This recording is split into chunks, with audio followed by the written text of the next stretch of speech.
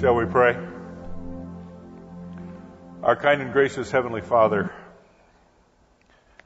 that is not just tonight a prayer of our current situation,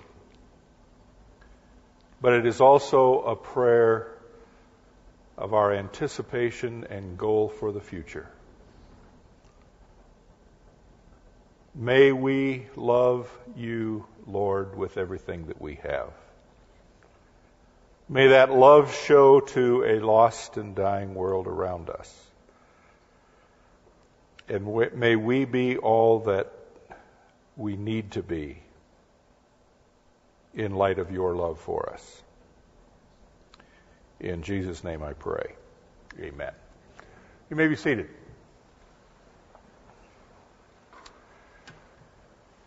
How many of you feel like you're a little bit under pressure right now? Let's be honest, okay. You don't know what pressure is. I've got these 5 sitting right over here, and they have told me, yeah, see, they're getting ready with the signs to see, they're judging. It's not like it's not enough that they have to be graded, but they're going to grade me tonight as well. Please don't anybody else take a hint from that.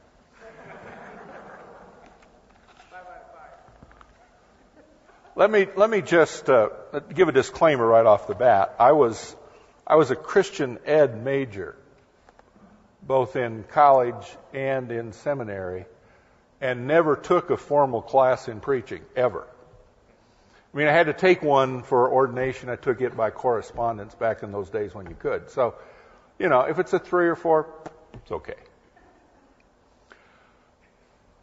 Tonight I want to talk to you about a slave to love. Because it's almost Valentine's Day, right? Almost. Well, see, I really thought about this. And I don't know how many of you might remember, but if you remember, last time I preached, I was completely unprepared. So, I'm only 3 days behind now. It was Valentine's on Saturday, and I'm ready to go now. So, I'm improving, I think. The signs will soon tell me. I'd like for us to go back for just a couple of minutes. I'd like to take a few surveys tonight. Guys, how many of you honestly did something special for your wife or special loved one on Saturday? Oh, come on, guys, man. Called your mom. Well, that's okay. Barry, what'd you do for Dee?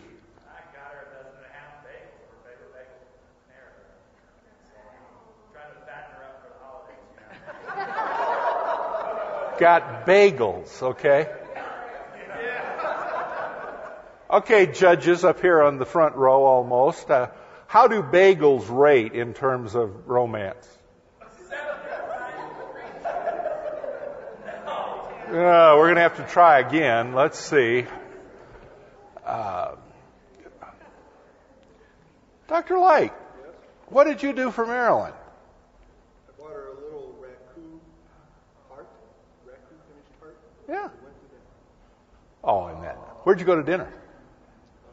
Saltgrass Steakhouse. Yeah, we got a 10 over here. All right, that's good. Yeah. Okay, ladies, how many of you had something very nice from your special loved one? From.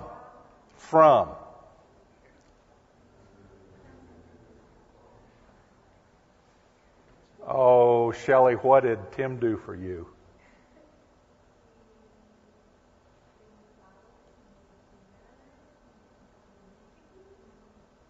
Whoa, how's that rate, judges? Flowers, made dinner, okay. Well, we are a bit beyond Valentine's Day, the day of love, or should I say the day of love. You know, I thought about the title of the message tonight, A Slave to Love. That didn't go? Yeah, I understand. I do want us to think about tonight what it would mean or what it does mean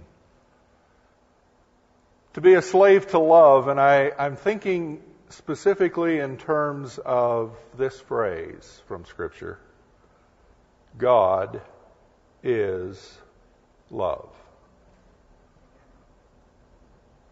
And I want us to think in terms of being a slave to God. There's an interesting passage of Scripture over in the book of Exodus, the 21st chapter. I don't remember exactly the first time that I ever read it. I don't know about you, but when I was younger, it seemed like every year on January 1st, I would make the resolution that this year I'm going to read the Bible through. And I grew up in a church where our pastor talked a lot about reading the Bible through in a year, and I knew even as a child that if you read 3 chapters a day during the week and 5 chapters on Sunday, you could finish the Bible in a year. And so every year I'd start Genesis 1 and I'd work my way through, and I'd get through Genesis and I'd get into Exodus, and somewhere normally in Exodus it kind of all fell apart.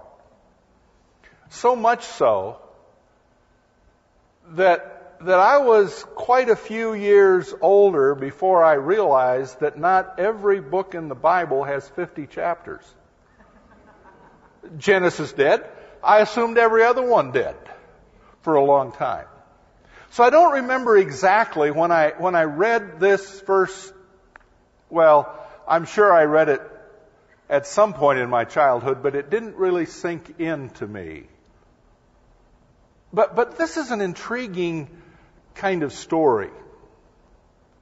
I'm going to ask a question off the wall. How many guys here, you don't have to show us, okay? How many guys here have some piercing? Hands up. Okay. Did you know you were biblical? This passage of Scripture, Exodus 21. These are the laws you are to set before them. This is God speaking to Moses, and now Moses is going to be talking to the people. If you buy a Hebrew servant, he is to serve you for 6 years. But in the 7th year, he shall go free without paying anything. If he comes alone, he is to go free alone. But if he has a wife when he comes, she is to go with him. Now listen to this. If his master gives him a wife, and she bears him sons or daughters, the woman and her children shall belong to the master, and only the man shall go free. Now here's the really interesting passage. But if the servant declares, I love my master and my wife and children, and do not want to go free, then his master must take him before the judges. He shall take him to the doorpost, and pierce his ear with an awl. Then he will be his servant for life. He will take him to the doorpost and pierce his ear with an awl. A number of years ago, early in my tenure as a district superintendent, we were striving to find some course and direction and vision for the district as a whole. So I asked the district advisory board if I could choose 6 of the pastors to some sense at random, and we would meet for a 3-day time of prayer and fasting and discussion and Bible study and vision seeking before the Lord. We would do that about once every other month for a year. I have to tell you that time, those times together with those 6 other men was an incredible part of my life. We would come together early on a Monday morning and we would ask each of the 7 of us to have had some devotion prepared that during the 2.5 days we were together we would share with each other. And I remember one day one of the men presented this concept, the love slave. And it so gripped my heart and my mind and it really just got a hold of me and I couldn't get away from it. The idea that the slave would be marked in such a way that wherever he went, men and women would know there's a slave who is a slave because he loves his master. It so gripped me that in one of the churches where I was preaching on a Sunday morning, I made the statement in the service that I was contemplating this verse and I'd been meditating on it. I'd been thinking about what it would really mean to be so devoted to God, so completely that I would be a love slave. And I made this sort of off-the-cuff remark. I said, I have been thinking about it so seriously that I have been thinking about having my ear pierced. Now, that's not such a big deal for guys today. It wasn't that many years ago, that was a pretty big deal. One of the men who was in the church that morning was actually visiting from another church on the district, and he came up to me after the sermon, and I'd been greeting people and I was helping shake people out of the church. You know, that's what we do on Sunday morning, we shake them out. And I was helping shake people out of the church, and this guy came up to me and he said, Oh, Brother Matson, don't do it. Frankly, I'd forgotten I said, what do you mean? He said, don't do it. I said, what are you talking about? He said, don't ever pierce your ear. I thanked him and I said, well, I probably overstated it, but I have been captured by the image of being a slave to God. As my schedule happened, it was about a month later that I was in that man's home church on a Sunday morning. I had no sooner walked in the door that he came running over to me, greeted me warmly, and said, "Turn your head." And I went like this. He said, "Turn the other way." And I went like this. And he said, "Oh, good." And before he left me, I said, you know, Brother Tucker, I only said I was thinking about having my ear pierced. I didn't say anything about putting a ring in it. Either way, if the slave says, I don't want to go free, isn't that one of the problems we have as human beings? I got to be me. I want to be free. I want to be who I can be. I want to be in control of my life. I'm not even going to ask for a show of hands of how many control freaks we have here. Always got to be in control. But the concept of being a slave to love, a slave to God, you see, we really can't be free, no matter how much we want to be. As I think about that, there's a passage of Scripture over in the book of the book of Romans. Book of Romans chapter 6, where Paul is talking about being dead to sin and alive to Christ. And in verse 15, listen to this. Paul says, "What then? Shall we sin because we are not under law but under grace? By no means. Don't you know that when you offer yourselves to someone to obey him as slaves, you are slaves to the one whom you obey? Whether you are slaves to sin, which leads to death, or to obedience, which leads to righteousness. But thanks be to God that though you used to be slaves to sin, you wholeheartedly obeyed the form of teaching to which you were entrusted. You have been set free from sin and have become slaves to righteousness." In other words, Paul is saying, you don't really have a choice. You're going to be a slave.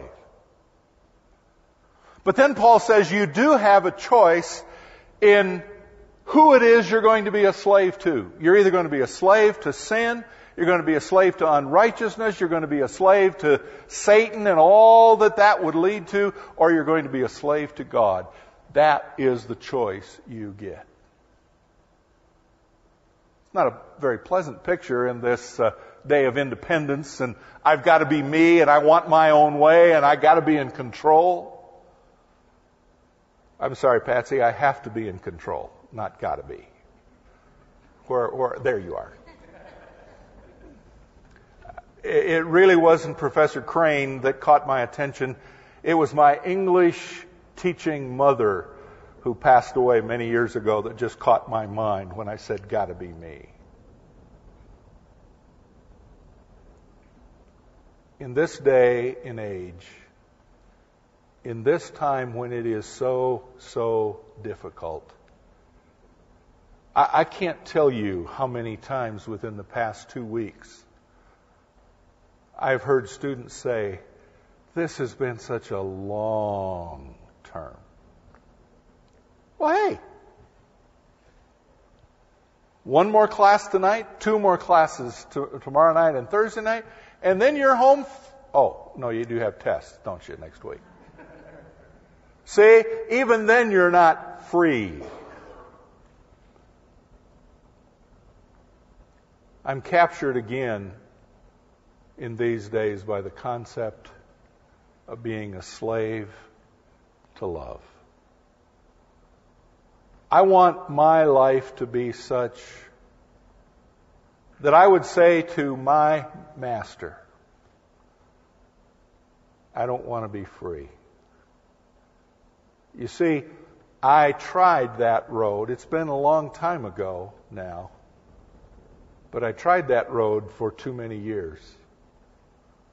The road where I thought I was being free. I thought I was doing what I wanted to do. And then I realized that I really wasn't doing what I wanted to do. I was being led around as if I had a ring in my nose and was just being led by a chain into all kinds of misery and darkness. And so when God says to us, as He does, you are free to choose. I want to repeat over and over again to my master, I don't want to go free. In the passage of Scripture that I read in Exodus, there's very strict guidelines. If the slave came into that setting with a wife, he could take the wife out of the setting when he was freed. But if the master had given him a wife and he had had children, if he chose to leave, then the wife and children stayed. Well, as I look at my life, I have to acknowledge that every good thing I have in my life came to me from my master. And why would I want to walk away from all of that and leave all of that? To be free? I wouldn't be free. Why would I want to leave what God has given me?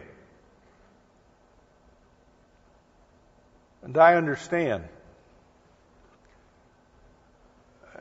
Chaplain Lake said just a few minutes ago, you made it.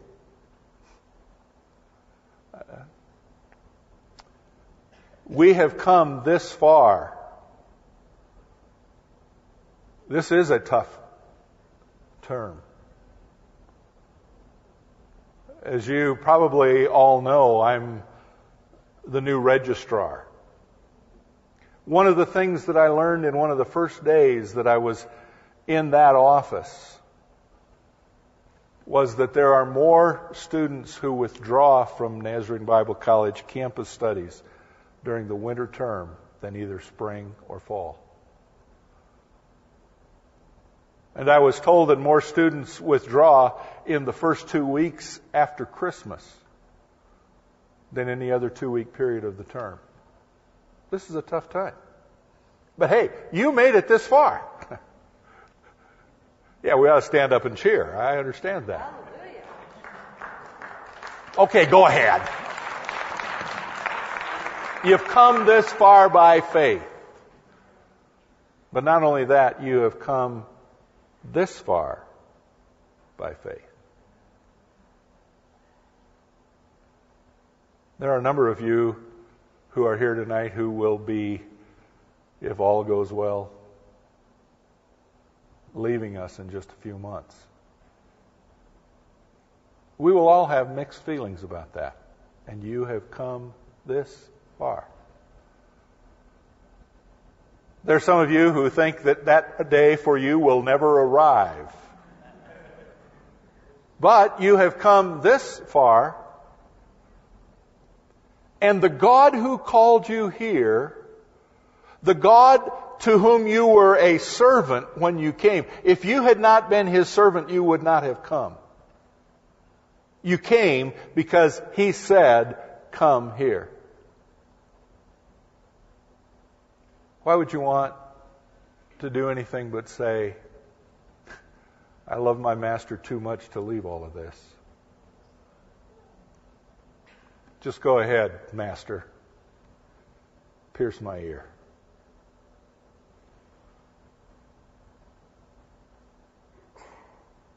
You've come too far